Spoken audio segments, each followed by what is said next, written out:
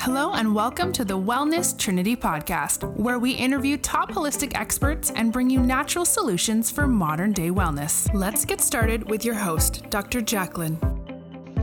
Hi, welcome. Thank you for joining the Wellness Trinity podcast. I'm Dr. Jacqueline from thewellnesstrinity.com, where we provide natural solutions for modern day wellness. Today, we're going to discuss on our Women's Health podcast series, why Chinese medicine treats you like the goddess that you are, with Dr. Elie Cole.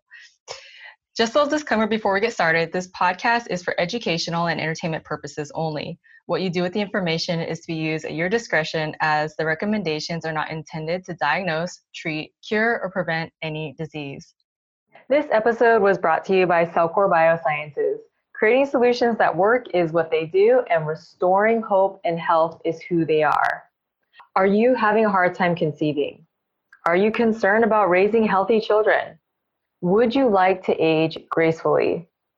These are all concerns that many women have. And in order to have healthy pregnancies and children and age gracefully with youthful skin, vibrant wellness, and incredible joints, we need to thoroughly cleanse the body in this day and age, because there are more than 85,000 chemicals that are just plaguing the earth. And these chemicals cause a whole slew of problems, and a lot of it is related to the backup in the liver that causes diminished hormone production. Cellcore Biosciences protocol systematically removes layers of infections and toxins, thus fully cleansing the body. It gets you back to homeostasis, where your body is happiest and healthiest when done correctly. I am happy to be on this protocol, and I'm actually waiting to get pregnant because I want myself and my husband to be thoroughly cleansed before I even think of having a baby. And I don't fear growing old and falling apart, because I know that if my body is at homeostasis, it's going to be just fine. I was told I look 10 years younger in my new headshot, so this stuff works.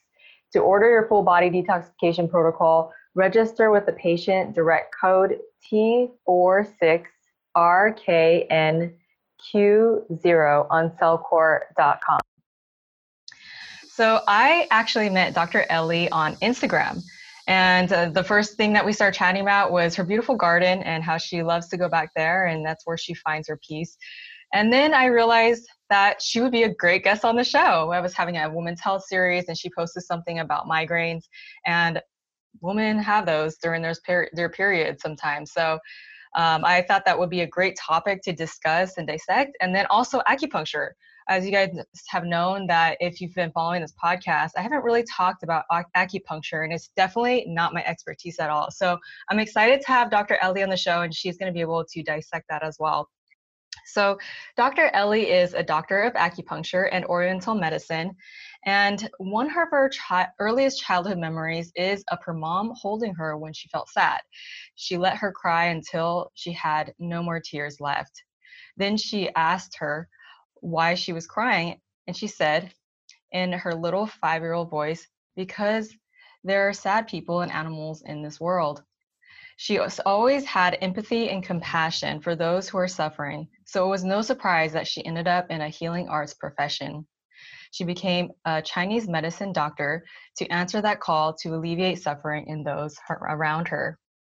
She traveled the globe for her undergraduate education and got her bachelor degree and a very full passport. So I'm going to let her expand on her story, because she literally traveled around the world to study for her education. So Dr. Elie, welcome to the show. Thank you, Dr. Jacqueline. It's nice to be here. So why don't you first tell us, where did you go when you were studying? I'm curious. Yeah, I spent my first year of what I like to call normal university at the University of Puget Sound up in Tacoma, Washington. And while I was there, I just realized that I actually wanted something different from my college experience, for my college experience. So I basically dreamt up this idea, and it turned out it actually existed. So at the time, the program was called Friends World College. They're now called Global College, and they're through Long Island University. So my undergraduate degree is from Long Island University, but I've literally never stepped foot on that campus.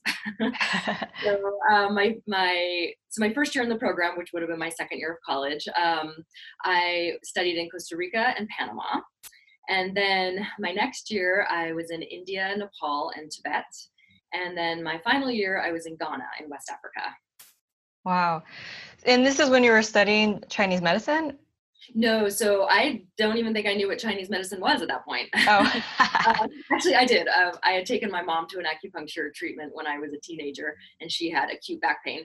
I literally, luckily my mom is a very petite lady, but I literally, as a 16-year-old, I'd just gotten my license. I drove her to the acupuncturist, carried her in like a baby because she could not walk. She had this incredible acute back pain, and she got one treatment and she like literally walked out and drove us home. Wow. So I did know what acupuncture was, but I didn't really know anything about it. So no, this was my undergraduate, so it was between the ages of 18 and 22. When I graduated from college, then I actually went to massage school for a year. And that was a little bit just to kind of figure out what I wanted to do when I grew up. We all go through that process, right? I found it just really fascinating and fun, and that's where I really fell in love with learning about how the body works. And so without even meaning to, I all of a sudden had a thriving massage practice out of my 1-bedroom apartment in San Diego. Wow. And I wanted to take more of the Asian style massage classes. So like Chinese massage is called tuina, Japanese style is called shiatsu. Then there's Thai massage, right? And so I was really interested in those Asian style massages. And so someone advised me, oh, you should go to the acupuncture school to learn more about those Asian massage techniques. And so I signed up for that program. And what I realized was that I was actually in the same beginning, like 101 classes with the acupuncture students. Wow. And it didn't take me very long to figure out, no, you know what? That's what I'd rather be doing. So I just transferred into the acupuncture program. Now, why did you decide acupuncture was more of your path? I think it felt like deeper and more interesting than massage. And I love massage. It's a wonderful modality, but it just felt like it felt a little more intellectual. There was a lot more to like figuring out not just acupuncture, but Chinese herbs, which is part of an acupuncture program, typically, not all schools. And just being able to like diagnose from a Chinese medicine framework was way more interesting than just, your low back hurts, so I'm going to do massage on it. Yeah. More internal medicine opportunity to work with internal medicine. Yeah, I had a kind of my own journey like that too, but I started in personal training and then I went into this holistic doctor route too. It's just you learn and you grow, and then you learn that there's so much more to learn. It's just never ending. Absolutely. So I understand. I'm a learner. Yeah. So, okay. So you're an acupuncturist and a Chinese herbalist and a doctor of Chinese medicine. What's the difference between all those things? Yeah. So entry level acupuncture is getting a master's degree in acupuncture. So it probably, it's a 4-year master degree, which, there aren't many master's programs that are 4 years long. That's a long time. So in that 4 years, most schools will have a curriculum of, acupuncture and Chinese herbs, which it will include a Chinese view of pathology and physiology. But we also have this Western track where we're learning Western physiology, pathology, anatomy, all of those. And then, so when you graduate from that 4-year program, it depends on the state. Different states have different names for it, but technically you're a licensed acupuncturist. Like Washington State, for example, calls a licensed acupuncturist an East Asian medicine practitioner, EAP or EAMP. So there's different names depending on the state, but you don't have to do herbs, but you can get nationally board certified in herbs, which I am. But that's an option. After my 4 years of master's training, I then went into practice for 7 years and decided I wanted to just go a little deeper because I am a lifelong learner, and perhaps some might say I'm addicted to school. So I went back to school to get my doctorate degree, which in my case was a 2-year program. I could still practice at the same time, so it was a part-time program. There are different programs throughout the country. Some are just online, which probably all of them will be now because of the pandemic, but some are maybe 6 months. Mine was probably the longest one you can find out there. It was a really intensive 2-year program. So that's where you become a doctor of acupuncture and Oriental medicine. Mm-hmm. Yeah. And did you have to do those other steps first to go through that program? Yes, you have to have a master's in acupuncture before you become a doctor in acupuncture. Yes. Okay. Well, that's amazing. So for those of you that are listening, she knows her stuff. She's obviously been digging through this, and then you've been practicing for how long now? I've been practicing since 2008, so 12 years. Okay. All right. So what do you love about being a Chinese medicine practitioner? I just love that my patients love to come see me, right? It's like, if you're a dentist or maybe an MD, like, your patients don't necessarily love to see you. In fact, I think dentists have like the highest rate of suicide in like any profession. I don't know if I have that exactly right, or I don't know if it's any profession or the medical profession, but if you think about it, like, nobody wants to go to the dentist, right? It's like, can you imagine spending all day with people who dread seeing you, right? I used to work for a dentist. So maybe you know. Well, you know what? She called it a dental spa. So she would do aromatherapy. So it was actually quite the experience compared to going to another type of dentist. They had music you could listen to. So you got your own chapstick that smelled good. And that's awesome. Okay, so, right. Yeah, she thought about these things. Oh, I had a massage chair. I mean, it's just, she thought about this. So I think that I probably would have seen that otherwise. Yeah. Well, so I feel really lucky that people love to come see me because acupuncture is so relaxing. Right? So for people who have never received it, that may sound really counterintuitive that you get stuck with needles and then you feel super relaxed, but it is actually true. Probably 80% of my patients fall asleep during their treatments while they're laying on the table. And so the other thing I love about it is that people can walk in my front door in pain or in high anxiety or in dark depression.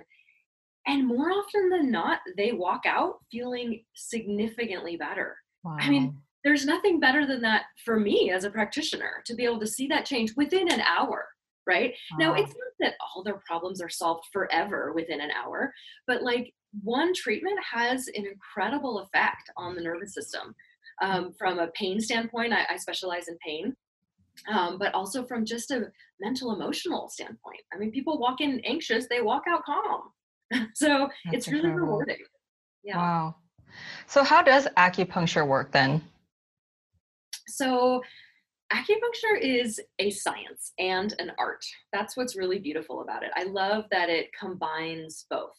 So my preferred definition of how acupuncture works is that it increases blood flow. Right. Okay. So that's like the really simple, easy takeaway. If you're listening out there, if someone says, "Oh, how does acupuncture work?" It increases blood flow. That's the super simple answer. What it does is when we insert a needle into the body, it has multiple physiological effects on the body. So it doesn't just do one thing. It does many things. It affects the nervous system. It affects the digestive system. It affects your liver. It affects your skin. It affects your respiration, your heartbeat. It affects every system in the body. And so that's why we like to say it doesn't just do one thing. It has multiple physiological effects. So what the needle inserting into the body does is it increases oxygen-rich, nutrient-rich blood to the area of the body that needs it. So oxygen-rich and nutrient-rich blood is what gives all of our organs function, right? So if our organ is not functioning well, it's probably some lack of blood flow in some way. So acupuncture restores proper blood flow to all the organs, the muscles and the joints, the tendons, ligaments, right? Skin, all of it. Okay. So do you know acupuncturists that just do acupuncture and not herbs? I mean, it seems intuitive that it goes hand in hand, but what have you seen with practitioners that use either one or the other?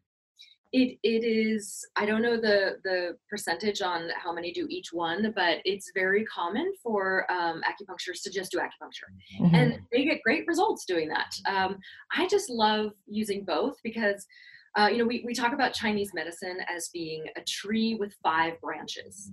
Okay, so acupuncture is just one of those branches.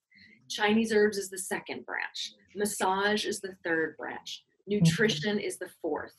And then meditation or exercise is the 5th. Mm-hmm. So if we're really practicing the entirety of the medicine, we're doing all of those things, not just one branch. But like I said, one branch individually has a very powerful effect.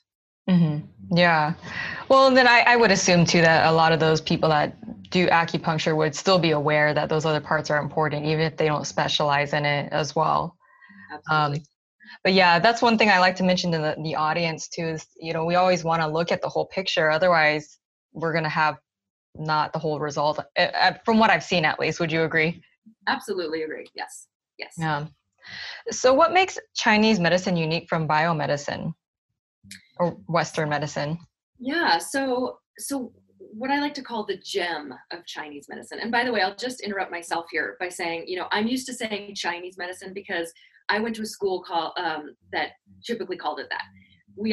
It's interchangeable term with Oriental medicine, which that word is somewhat problematic. And in these times of, changing names of things, there's talk right now in my profession that we may be changing the name. So I went to a school called the Oregon College of Oriental Medicine, and my degree is Doctor of Acupuncture in Oriental Medicine. So that those names may be changing soon, but I often say Chinese medicine, but I could just as easily say Asian medicine or East Asian medicine is probably the most accurate way to say it. But I'm just in the habit of saying Chinese medicine. So. Okay, so it's more than just Chinese. It's Asian in general. It is because, mostly it started and grew from China, although that could be debatable. But Japanese or Japan has their own style of acupuncture. Korea has their own style of acupuncture. Vietnam has their own style. Right? It's spread all over Asia. So it doesn't belong to China only. Okay, that's good to know. Country. So, and as anything, it has its own evolution, right, as time goes on. So, anyway, going back to what makes Chinese medicine or East Asian medicine different than Western medicine, the gem, I think, of our medicine is that we treat each person individually. So this is what I mean when I say, let Chinese medicine treat you like the goddess that you are, right? When I'm talking about women's health. So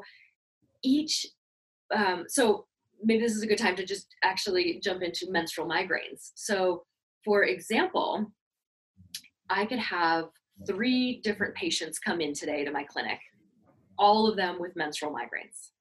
Most likely, I'm going to treat each one of them differently, depending on their presentation. So typically, if these 3 women went to a Western medicine doctor, they would probably get the same medication for their menstrual migraines, most likely. In my clinic and in any acupuncturist clinic, we're going to first find out what kind of menstrual migraine do you have, because there's a half a dozen or so types, right? So we start with, okay, is this person's condition what we call an excess condition or a deficient condition? So essentially, do you have too much of something going on, or do you have not enough of something going on in your body? Okay. So if you have too much of something going on, that could be something like your blood is not flowing very well and it's become stagnant. Okay, so we would call that blood stagnation or blood stasis. So that causes a very specific kind of migraine, right?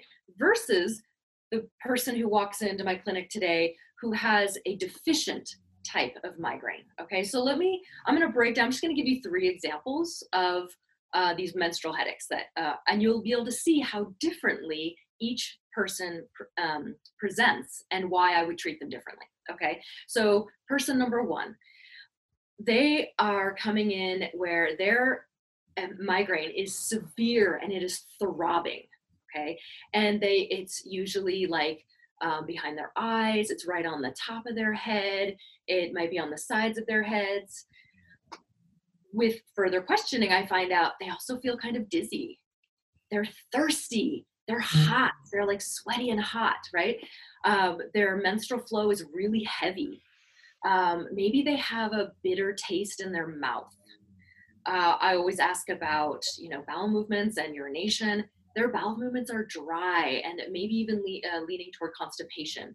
Their urine is very dark yellow and it has a strong smell to it. And they're irritable. Okay. So sometimes I can tell right away the moment someone walks in that door. Sometimes they're like, oh, I couldn't find any parking. And the traffic, and I'm really mad about that. Immediately my differential diagnosis starts at the front door. Right? Face is red. Okay. All of this is information that as Chinese medicine doctors, we are gathering all of that information. It all means something. Okay. So you can see that that's a very specific picture, right? So that person has a lot of heat. And so obviously I'm going to be clearing heat in that person. That's an excess condition. Let's give another example of an excess condition, but actually looks kind of different.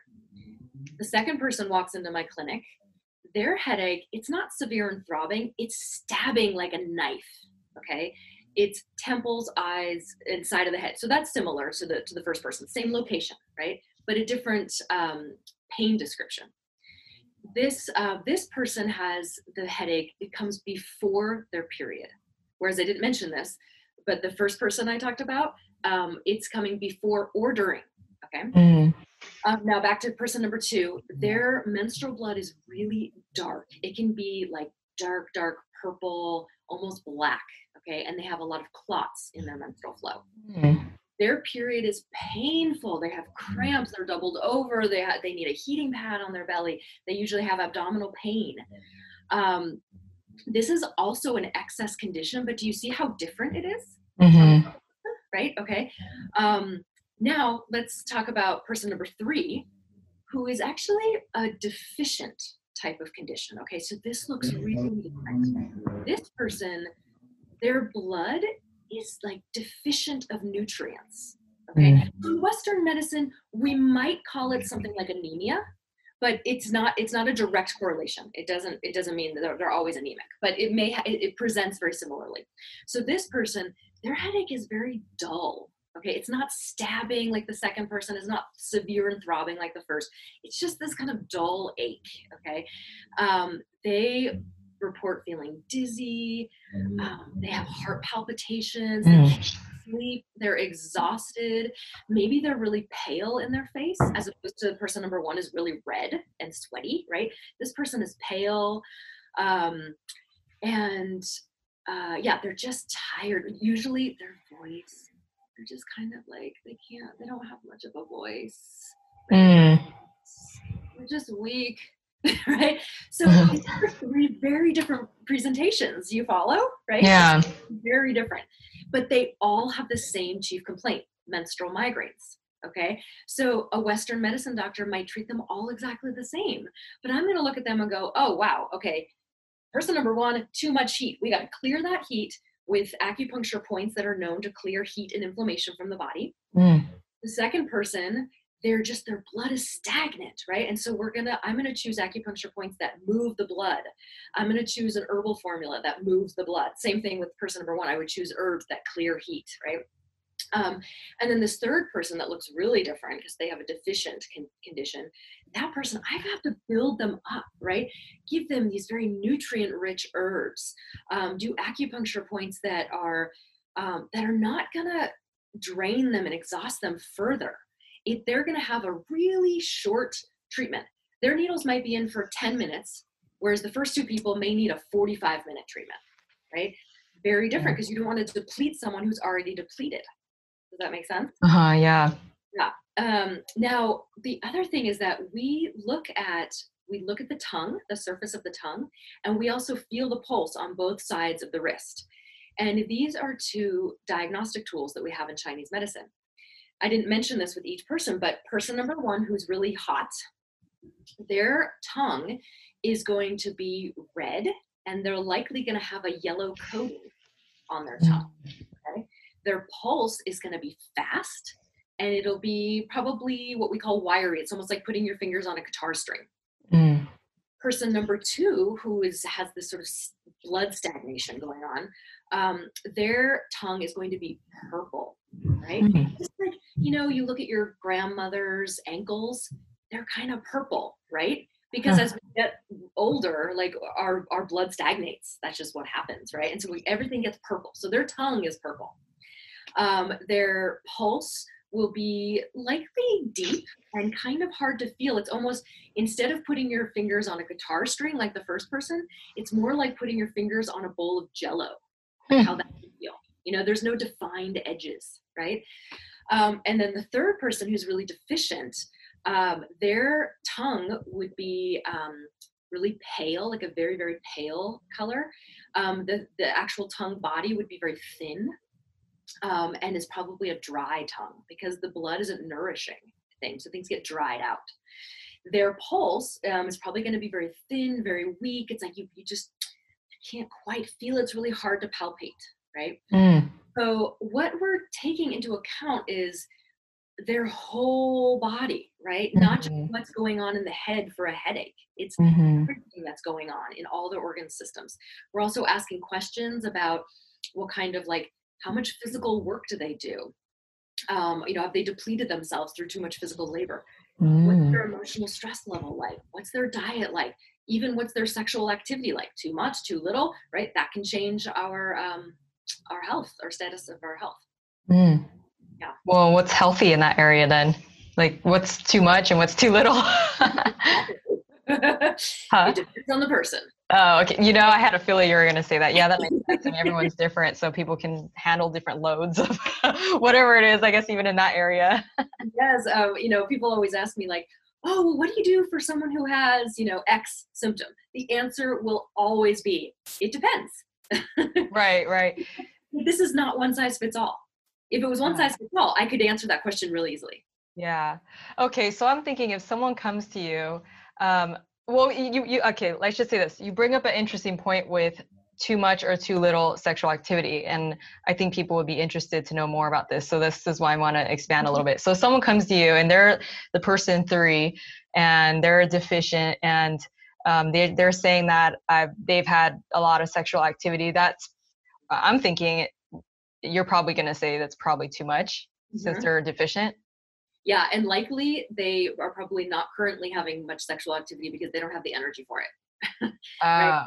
That might have partly gotten them into this, what we call a pattern of imbalance. What I just described to you are 3 different patterns of imbalance, okay? And so it could have been that this person who has this deficient blood worked too hard, had too much sexual activity in their life, had long periods of stress, or even students, who are just like studying all the time and staying up late and not taking care of themselves. This is a common pattern for students. I had it. Right. How do you not have that if you go to school? Whereas the person the first person I described, who has too much heat, my prescription for them might include more sexual activity. Oh, interesting. Like medicine. Yeah. Now let me tell you that when I'm seeing men, and they have this kind of condition where they would actually benefit from more sexual activity, they love it when I tell them that. Or when I see, a woman and I say, oh, you actually need more sexual activity that would actually be helpful for you. And they go home and tell their husbands, oh my God, the husbands love me forever. I can imagine. Go see Dr. Elie again. I swear it keeps me in business, just telling women to have more sex.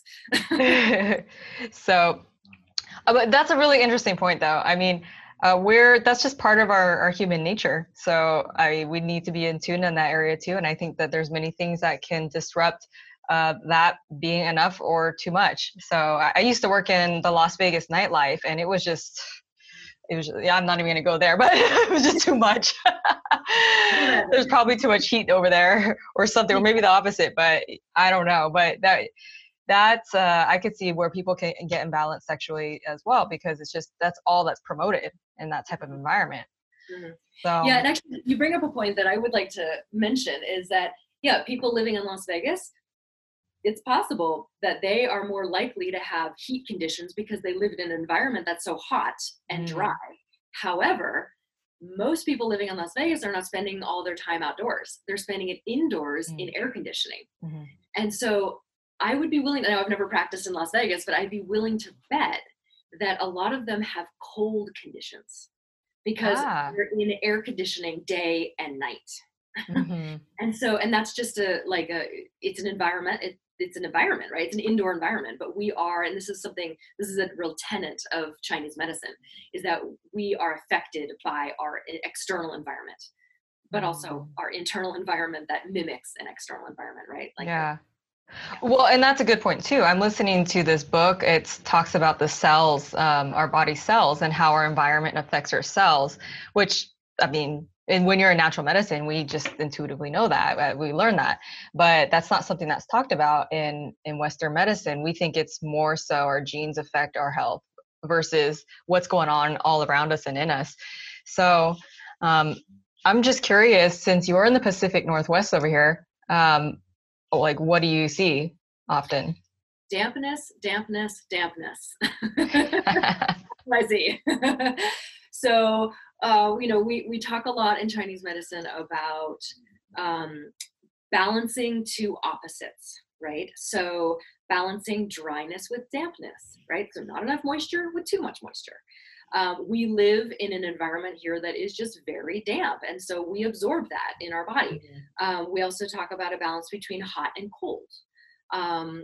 And we also even think about directional opposites. So is there too much heat above, too much cold below, right? So someone might have really swollen ankles, which is sort of a dampness sign.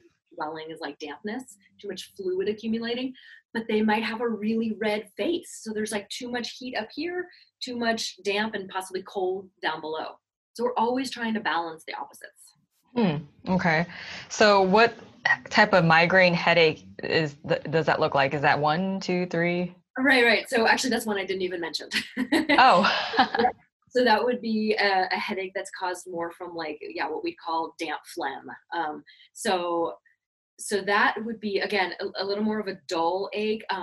The primary symptom there would be more like dizziness, because when we have a lot of dampness or phlegm in our head or even our sinuses, we tend to get dizziness, vertigo. So that can often be a damp sign. They'd also, those people probably would be congested with phlegm. They're blowing their nose, or they got postnasal drip. That's like the Pacific Northwest nasal drip is like so common, right? So a lot of times when my patients come in and they're going, all the way through the interview, it's like I go, okay, this person probably has some damp phlegm going on, and it's manifesting in their throat. So yeah, there would be a lot of signs. So again, if we looked at the what their bowel movements might be like, probably be a loose stool or diarrhea. Their urine would be probably very profuse, right? So they're actually peeing a lot because they just have so much water accumulation, which is what we call this. Their tongue would be really swollen. And probably have a coating on it. It's like we get these layers and layers of this pattern differentiation, right? So at the simplest level, they might have dampness, but then you kind of don't just have dampness. Then it's layered on with maybe heat or maybe cold. So that looks also different. So instead of just a swollen tongue, they might have their tongue might be red because that's a heat sign, right? So all of these things can combine. It's not as simple as just like, oh, you have one pattern X, pattern Y, pattern Z. No, it's like you've got pattern X, Y, and a little bit of Z. Right? And so it's my job to have to wade through all of that and go, okay, what's primary, or what caused X, or what came first, X, Y, or Z, basically. And then we strip off the layers from there. That's why sometimes it can be really complicated to get somebody better. So where do you start then when you find all these different symptoms? I usually start with the symptom that's bugging them the most and what pattern that is associated with. Because here's another layer, right? Is that I am practicing a medicine that most Americans think is kind of weird. Right? And so not in Oregon. yeah, maybe not in Portland so much, but even still, I actually practice in a part of Portland that is not a keep Portland weird kind of place. It's a little more the red state of Oregon than the blue state of Portland, and so it's not common. And so I have a very short time to win someone over. Right? If they don't feel better right away, they're gone. I lost them. Right? Because they're only gonna give me 1 or 2 chances to make them feel better. Now, if somebody already is like a total believer in acupuncture, they're like, oh, I didn't get better in the first 3 treatments. Well, but I believe in it, so I'm going to keep going. That's a lot easier. But when someone who's new, they've maybe told me right up front, I don't believe in this garbage. My wife made me come. I get that a lot, right? And so it's like the pressure is on. I have got to perform, right? That is why I choose the symptom that is bugging them the most to go after first. Yeah. When people come to me and they're willing to take any step, I'm happy, because I find the same thing too. I mean, there's going to be some that are just, oh my God, I'm just ready to do everything. Just sign me up for the whole program. And then there's some people that are like that too. They're just kind of eyeballing and they're curious, and they might have heard some good things, but they have no idea what they're in for. All the worms and parasites and stuff we're going to start talking about. And then we're also a mind, a body, a spirit. I'm sure Chinese medicine looks at the whole picture as well too. And so some people ask me the same question, like, where would you start? And I have a certain idea of where I'll start, but I'm just thinking, if someone is willing to go, work on their spiritual side, that's probably going to open up to a physical solution in the end, when they can kind of clear some of that junk. And then if they are open to taking a supplement, then that can open them up to eating healthy. And so I can see why you would approach it that way, because if they're starting to feel better at all, first of all, it's clearing some of that stress where they can think clearer.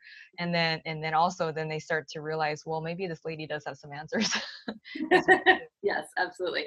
That reminds me of something I'd like to say too, is that, wait, okay, I just lost my train of thought. Okay, never mind, move on. I'll think of it. Well, yeah, so we were just talking about, looking at the whole picture, our mind, a body, a spirit. Yes, mind, body, spirit. That's where I want to go. So Chinese medicine doesn't differentiate between the physiology, right? So how our organs function, between the physiology and our emotional mental state. It is the same thing. And so if somebody came in here with what I, they wouldn't come in saying this, but I would differentiate that, okay, they have, the blood isn't moving through their liver very effectively. And so what that does is it makes someone's really frustrated and irritable. Okay. So they would probably come in saying, I'm irritable. Can you help me? And then I would determine, okay, this person's has this blood stagnation in their liver. Okay. That's just a Chinese medicine way of thinking. Or if I have someone that came in and said, hey, I went to my doctor, and I'm just throwing this out as an example. There isn't necessarily direct relationship here, but just as an example, I went to my doctor. They told me that my liver enzymes are high. I'm concerned about my liver functioning. Okay. So I can either start at the emotions, where this person's coming in for irritability and frustration. I start at the emotions and it affects the liver, or I can come over here and go, this person's coming in for their liver function. I can start at the physiology or the pathology and get to the emotions. Either way, they're gonna feel better. They're gonna be less irritable, less frustrated. It doesn't matter where I start, because we don't separate them, right? The liver function and the liver emotion are one. Right. Actually, I told you in the beginning, I was like, I don't know too much about acupuncture at all, but I did remember studying the organs and the different emotions, and always thought that was so fascinating. Do you want to expand on that a little bit more? I know we mentioned the liver has to do with frustration. Anger is another one that I would always talk about with liver, but what about some of the other organs and their emotions?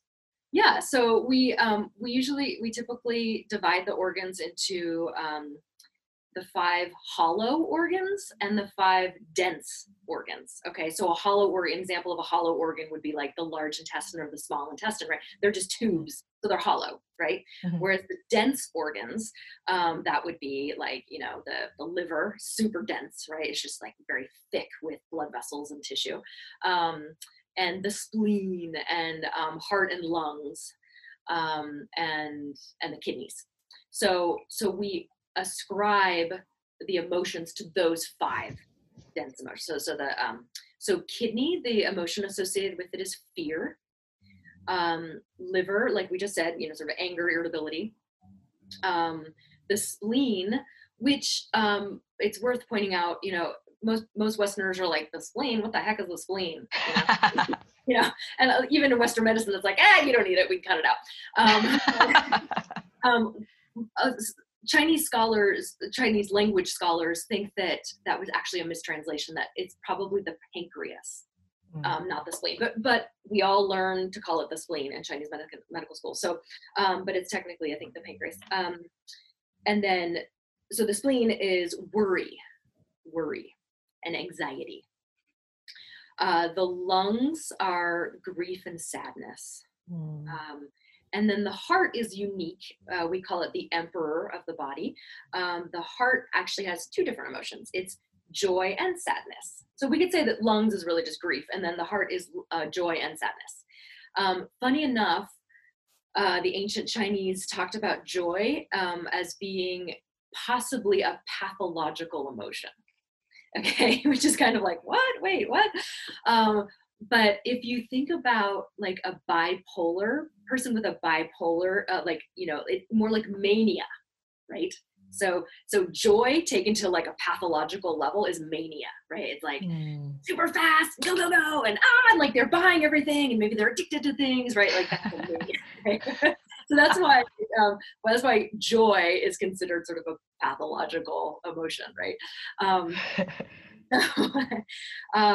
So what's really beautiful, there's a whole like school of Chinese medicine that is called the 5 elements school, or the 5 element branches of Chinese medicine, and that they really dive deep into the mental emotional aspects of these emotions connecting with the organs. I am not a 5 element practitioner. I have a lot of respect for it, and it's really fascinating. But and if you're interested in it, I could recommend a 5 element practitioner that you could interview for the show. Oh yeah, that would be interesting. Yeah. So, but what's really cool is that you know, each emotion has a flip side, right? So there's a pathological side, but then there's a healthy side. So for example, I probably can't give you the example for all 5, just, I don't have it on the tip of my tongue right now. But for example, one I really like, and that is really pertinent to our times right now, is that, yeah, anger can be seen as pathological, but when it's in its healthy, balanced state, it's about a fight for justice, right? You're probably not going to fight for justice until you've become angry. Status quo, right? And so that's where we begin to see all of this change and transformation in our society, is people who are angry, but they're transforming it into a fight for justice. And so each of the emotions have that sort of like that healthy, you know, promotional side, if you will. Yeah. Well, I mean, makes sense. I mean, if someone keeps, I don't know, poking you for long enough and you don't get angry, eventually you might get a bruise. And so at some point you need to get angry and say stop. Yes. So I see that. Now, with everything that just went on with this, well, I guess we're still kind of living through this COVID situation. What are you seeing? What kind of emotions and, you know, related to the organs? Are you seeing more kidney issues, for example, because there's a lot of fear going on?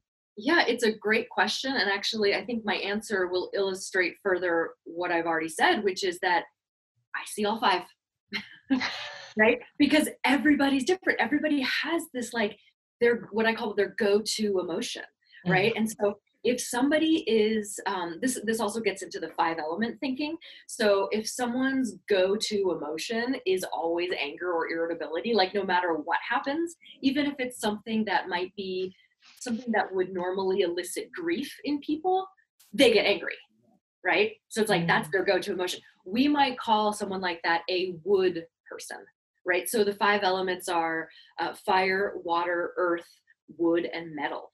Okay, so wood is associated with the liver, with this idea of anger and a fight for justice, right?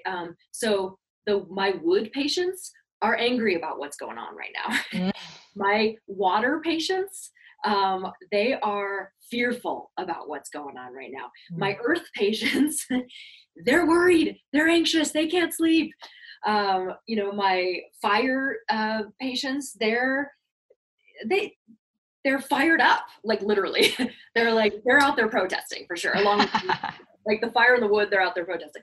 And then what am I missing? The metal. The metal people are grieving what's going on right now. And the beauty of this is that we need everyone in our society to do what they do best. We need people to grieve what's going on right now. We need people to fight for justice. We need people to be sad and anxious, right? It's like they all serve a purpose, right? Because the worried people are probably, they're often the ones who are like bringing the casserole to their neighbor, about them. Right? Yeah. Yeah, they're like those earth people that are just so like nurturing and nourishing, so we need the whole gamut of emotions, right? Yeah, it makes sense. So I'm just curious, what are you? For my grandmother, I'd like to say, my grandmother used to always say, it takes all kinds to make the world go round. Yeah, well, I mean, if we were meant to be just like the next person, I mean, we'd be identical, but even identical twins are different. So there's a reason. I'm more of a metal person. And metal people are also like super organized. They like structure. They like things to look really perfect. They just, those are like, but so that's the one side. The other side of it is grief, as you described in my first childhood memory, is me crying out of the suffering of people and animals. Right? That was actually one of the ways I figured out I was a metal person. Oh, it was my first my first memory, as being a child, and it was of expressing grief, right? And then if you look at me today, I'm all about like organization and systems and structure and all of that. So yeah. Okay, so I know we digressed a little bit from menstrual migraines, but I love this topic. I love how everything connects together, the emotions, and I don't think I've ever talked about exactly like what you're talking about with Chinese medicine and each particular organ and different systems and how it relates to this COVID situation. So I appreciate you unfolding all of that, because I think people really do need to understand how everything is connected. A lot of our emotions can be dealt with physical things because it could be a physical problem, so it's not to deny the other aspects of counseling, et cetera. It's all important. But I just don't think that this area of the physical component that can affect, our chemistry can affect our emotions is being talked about enough in America, at least. I don't know, maybe China and the Asian medicines talk about it way more, but I would assume even in those countries, they probably got a little westernized too, huh? Yeah, for sure. I mean, nothing is pure these days. We're all an amalgamation of each other. When we share the best of us, then, we all win, I think. Yeah. Oh yeah, definitely. So what is this about Chinese medicine treating you like a goddess? So a goddess wants to be treated for exactly who she is, right? A goddess doesn't want to be treated like everybody else. And so how I described our pattern differentiation is just my funny way of saying it's like treating you like a goddess or a god. So, I'm not going to just treat every menstrual migraine person who comes through my door the exact same way, right? I'm going to treat them exactly the way their body wants to be treated. Which is, all of what we just talked about, what is their element? Are they excess? Are they deficient? Are they hot? Are they cold? Are they dry? Are they damp? Right? We want to zero in on exactly who are you and how can I best serve you? Yeah, that's perfect. That makes a lot of sense. It's bio-individuality, as some people call it. Yep. The Chinese were the originators of that idea. Well, and that's a great point too, because this is nothing new. some people think, though, this is alternative medicine when this has been medicine since the beginning of time. I mean, Chinese and Ayurveda and Indians, I mean, they really have been doing this stuff for God knows how long. Well, 5,000 years to be exact. Right. So it's only been the last 100 years where we've been using medicine as what we think it is, now, modern medicine. So I like to tell my potential patients that are just hesitant about trying what I do. I just like to say, hey, try something old. Try something that has been has been used for many centuries. That sounds like a good idea. Yeah. So there must be some, they must have refined it at least, a little bit. There's a lot of refinement over 5,000 years for sure. Yeah. So what else do you do besides being in private practice? Yeah, so I kind of hit on this little gold nugget about maybe 8 years ago or 10 years ago, where one of the things that's difficult about being in private practice, as you very well know, is just building your practice, getting new patients in the door, like being able to do what it is that you want to do more.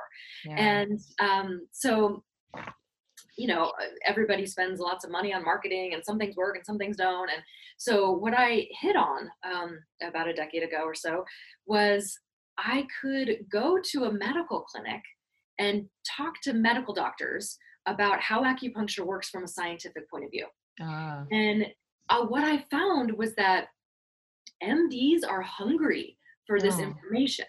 They read the research. They know there's research being done on acupuncture, which could be a whole other 1-hour topic that we could talk about. I love talking about acupuncture research, but I won't right now. But they read the research. There's many problems with acupuncture research the way it's being done right now. But they see that there are results, that there are good results, and so they want to know more about it.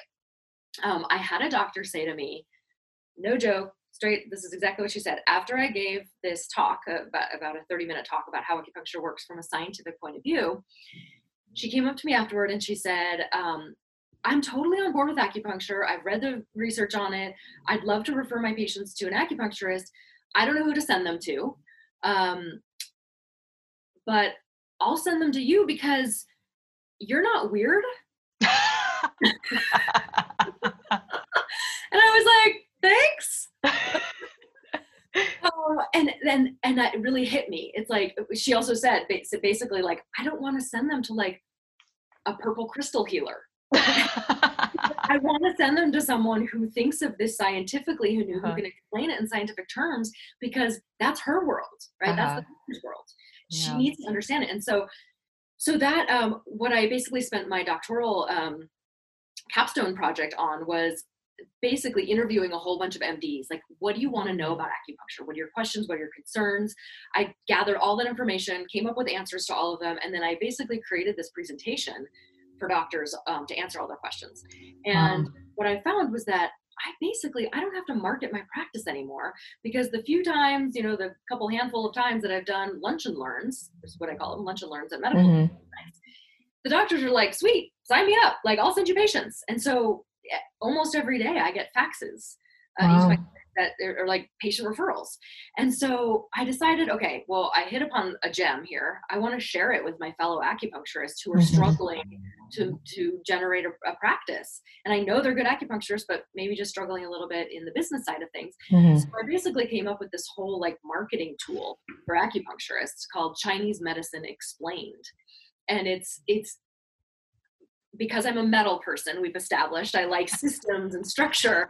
I basically give them a step-by-step. It's like, here's how to find a clinic. Here's how to call. Here's what to say when you call. Here's who to talk to. Here are the questions to ask. Here's the, it's like, it's literally like someone who's not even very smart could follow these instructions. They can make it so easy. And so I have acupuncturists all over the world now who are following this method and building their practice. Wow, that sounds like it could really help even other areas of holistic health practitioners. I mean, I work with a lot of practitioners myself as well. I'll tell you about that afterwards. But anyways, and I see the same thing. I was one of those struggling practitioners at some point too, and I did study business and until you get your marketing down, right? It's like you could have this gift over here, but you have to have this other side of it to be able to have a flourishing practice and be able to get your message to people that are actually really looking for it. Mm-hmm. So I'm actually curious to pick your brain outside of, we don't have too much time right now, but where can people find more information about that and your private practice? Yeah, so my private practice is, you can find my website at nourishingmedicine.com, and I'm located just next to Portland, Oregon, in a little town called Milwaukee. And I'm on Instagram at Nourishing Medicine Clinic, Facebook at Nourishing Medicine. And then for my marketing tool, it's CME, so that stands for Chinese Medicine Explained, so CME.nourishingmedicine.com. I'm also at Chinese Medicine Explained on Instagram, and same thing on Facebook, Chinese Medicine Explained. Okay, awesome. Well, I thank you so much for coming on the show, explaining all you know about acupuncture. I'm sure we can go for days on this topic, but I also really appreciate you talking about this other project you're doing, because I'm very passionate about that as well too, because I really think that people in this field, they need to figure out how to get their voice out, and and reach those people that are really just desperate for answers. I mean, some people are on their knees praying daily, and they it's like they know that there's an answer, but they don't know. And so it's so important what you're doing in both areas. So thank you so much again, Dr. Elie. Yeah, thank you, Dr. Jacqueline. Also, you were doing the same thing. You're getting the word out there on so many different topics and talking to so many different specialists, and it's really inspiring. So thank you for that work too. And thank you, listeners, for watching. Again, it's such a pleasure. Again, just I can't explain enough to you guys. There would be no podcast if it wasn't for you guys, because this is why we do this. We want to help you, and we want to give you answers that can really find, so that you can live life to the fullest and not have to suffer. So someone like Dr. Elie is really good with pain, and I'm sure a whole bunch of other things. If you have those menstrual cramps, make sure that you contact her and we can dissect that a little bit more. And if you're also a practitioner, you might want to look into her program as well too, and see how you can market yourself. So thank you all again for watching, and we will return again next week. Have a blessed day. I hope you got a lot of nuggets from that episode. There's just so much to learn as a woman, and helping balance our body and be able to give life to a newborn and raise these healthy children. And then, of course, we don't want to get wrinkles when we grow old. And a lot of us are losing our mind, and we're losing our joints. I mean, there's so much. And then on top of that, then there's weight loss. Have you ever thought about, man, it'd be so much easier to be able to lose weight if I did not crave that cake every day or some other bad thing like cookies, etc.? Well, we have Gluco Optimizer. So along with your CellCore protocol, you can add the Gluco Optimizer in to help balance your blood sugar, help fight those cravings. And you'll see here, there's a lot of other things it does. It protects against heart disease. It helps increase muscle mass. Now, as a woman, you might think, I don't want to have big muscles, but I'm one that doesn't have big muscles, and I work out all the time and lift a lot of weight. Lean muscle keeps you thin. So with that and the combination of something like Gluco Optimizer, weight loss is going to be a lot easier nowadays, you guys. All right, ladies, I hope you enjoyed that show again. Go ahead and check out Gluco Optimizer so you can optimize your weight loss program. Thank you for listening to the Wellness Trinity podcast. Be sure to subscribe for more wellness tips to help you achieve optimal health. Don't forget to rate and review so we can continue to bring you the best content. See you on the next episode.